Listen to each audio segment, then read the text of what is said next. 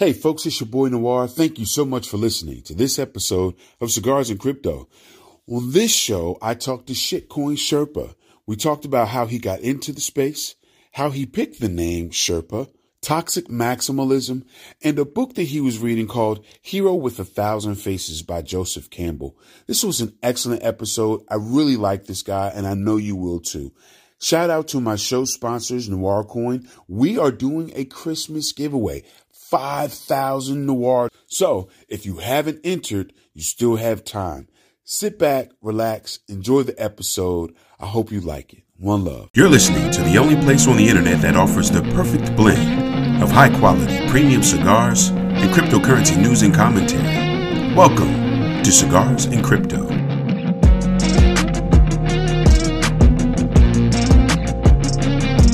Now here's your host, Invest Noir.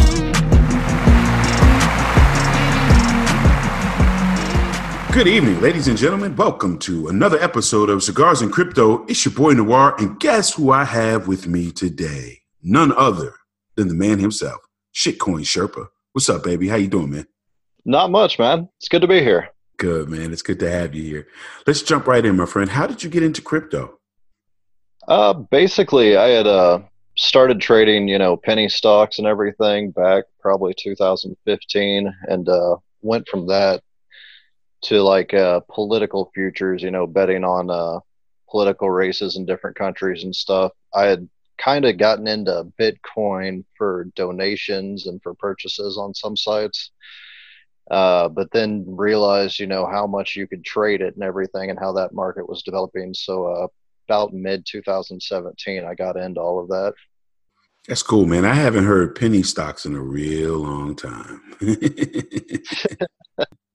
Honestly, man, I knew that penny stocks and OTC stocks were out there, but I just totally forgotten about it. I gotten into OTC stocks. Oh God, just tell you how old I am.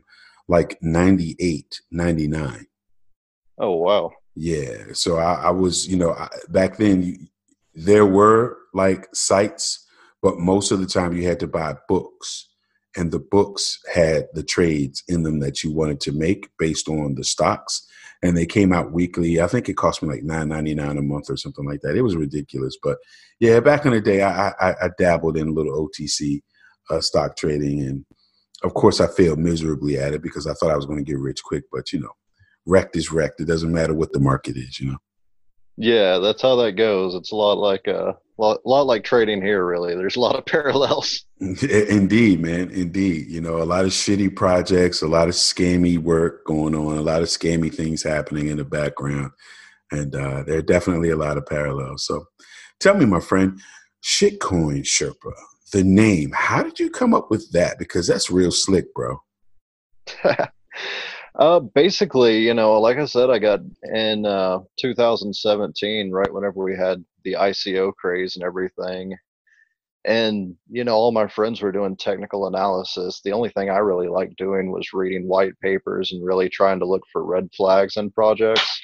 And so, Sherpas over in Nepal, they've developed superhuman kind of abilities. They can go higher up the mountain without oxygen and rescue people and everything, and keep them from dying up there.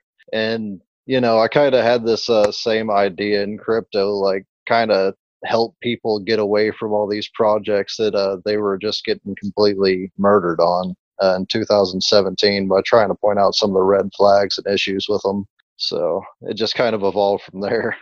Yeah, that's cool, man. I got into reading white papers in maybe April or May of 2017. I really didn't know much about the technology behind some of these projects, but you are able to find parallels between different white papers. And once you've read enough, you can really tell when it was just a cut and paste job. And that was always a massive red flag for me. If there was no uniqueness or no originality in the white paper, I was immediately turned away by it. Of course, I wrecked myself because I invested in a couple of projects that I thought were going to be great, even though the white papers were really scammy. Protex was one of the projects that I invested in.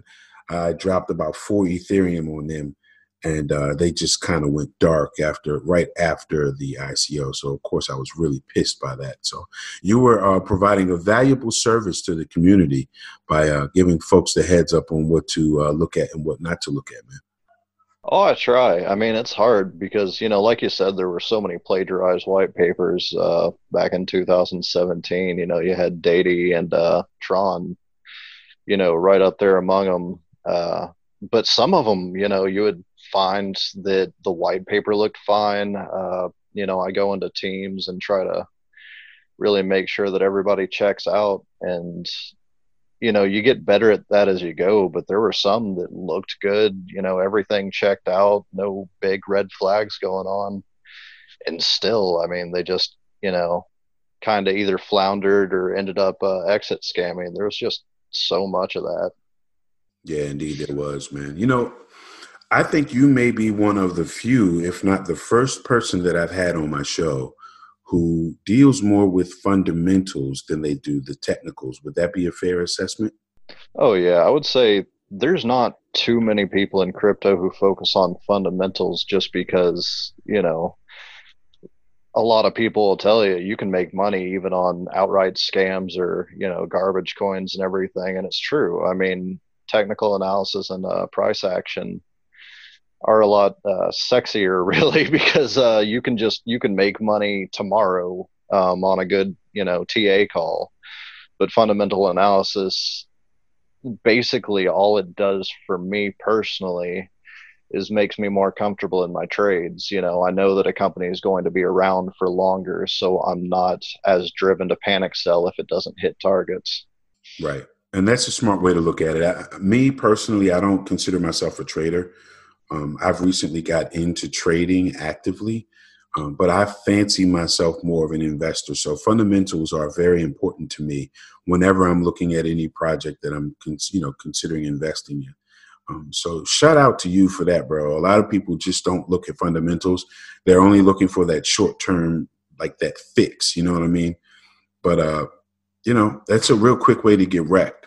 Definitely a quick way to get wrecked. Oh So, yeah, definitely. So what have you been looking at lately, man? Are there any not projects specifically, because we don't give financial advice here, but are there any industries or technologies in crypto that have caught your eye? Anything that you're looking at? Anything on the horizon, maybe? I used to be really big into track and trace kind of projects. I'm trying to look at where uh, industries actually benefit from blockchain technology because there's a lot of stuff where it's just like, okay, I mean, yeah, you could technically use a blockchain for that, but it doesn't really make sense to, or it doesn't really add any benefit. So, I mean, specifically like track and trace, distributed computing, that kind of thing, it makes sense to use the technology provided by Bitcoin and these other projects. Uh, Whereas, it's not just, oh, yeah, it's a point of sale system, that uses blockchain technology. It's like, well, yeah, but I mean, why?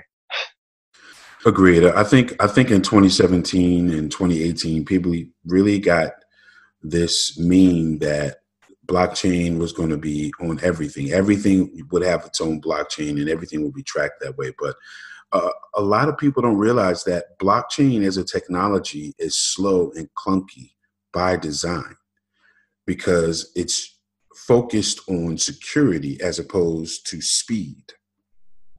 And when you start trying to add things that are already working well and putting them on the blockchain, companies, individuals, developers find that there's a real problem with it because it doesn't function as quickly as they want it to. And you have to give up some security to gain the speed that you want. And then at that point, what's the point? You know what I mean? Yeah, exactly. Like one of the I big mean, things that I'm into. Oh, sorry, I didn't mean to cut you off. Go ahead. you're all right. I was just going to say, um, I think you're going to see a lot more hybrids coming out where they utilize blockchain for the security and everything, but it's not necessarily the entire system or it's not the foundation of the system. Now that's an interesting take. Expand on that for me, please. I think that there's certain projects, and without mentioning any names, they're trying to move in this direction where they're using systems that are faster, sometimes more centralized and everything. But then they've got also this layer of blockchain and everything, distributed ledger, to perform some functions within it. And so, they've got the security and they've got the immutability of blockchain for the things that actually need it, but without necessarily slowing it down by that being the whole picture. Now, that is an awesome use of the technology. I think a hybridized system would work well for a lot of industries. I I think of social media companies and banks and how they do such a poor job at protecting our user identification credentials, and how using this kind of technology, this hybridized technology, would really work well for industries similar to that. Me personally, I like blockchain for, like you said before, track and trace. So when I hear that, I'm thinking of like logistics companies, shipping companies. You need to track a stalk of broccoli from the field to the consumer. And I think blockchain is a great use for something like that. Here in my home state of Delaware, I am trying to champion the government adding deeds, birth and death records, and corporate records and prothonotary information to the blockchain, so that we can decentralize and save money for that. You don't really need a speedy system to store that kind of information. But I think about how much money companies like Oracle and Microsoft make with their database products. And it just amazes me that they're able to do that. And it's because it's a monopoly. No one else was out there to compete with them. Right, exactly. So I mean, it's really about just trying to figure out where blockchain will actually improve the existing systems and everything. You don't have to turn everything into a blockchain, but it can be incorporated into a lot of different systems for some very real benefit, like you were saying. Yeah, definitely. So let me move into something else, man, because your profile on Twitter is really interesting, bro. Let me read it for my users who may not know who you are. Shitcoin Sherpa, you classify yourself as fundamental analyst, torrent and seed box aficionado, crypto Twitter's poet laureate, shitcoin sifter extraordinaire. Dude, that's awesome, man. That's awesome, dude. You posted something earlier today that really kind of resonated with me when I read that line, Crypto Twitter's poet laureate, about, I'm scrolling down to it right now.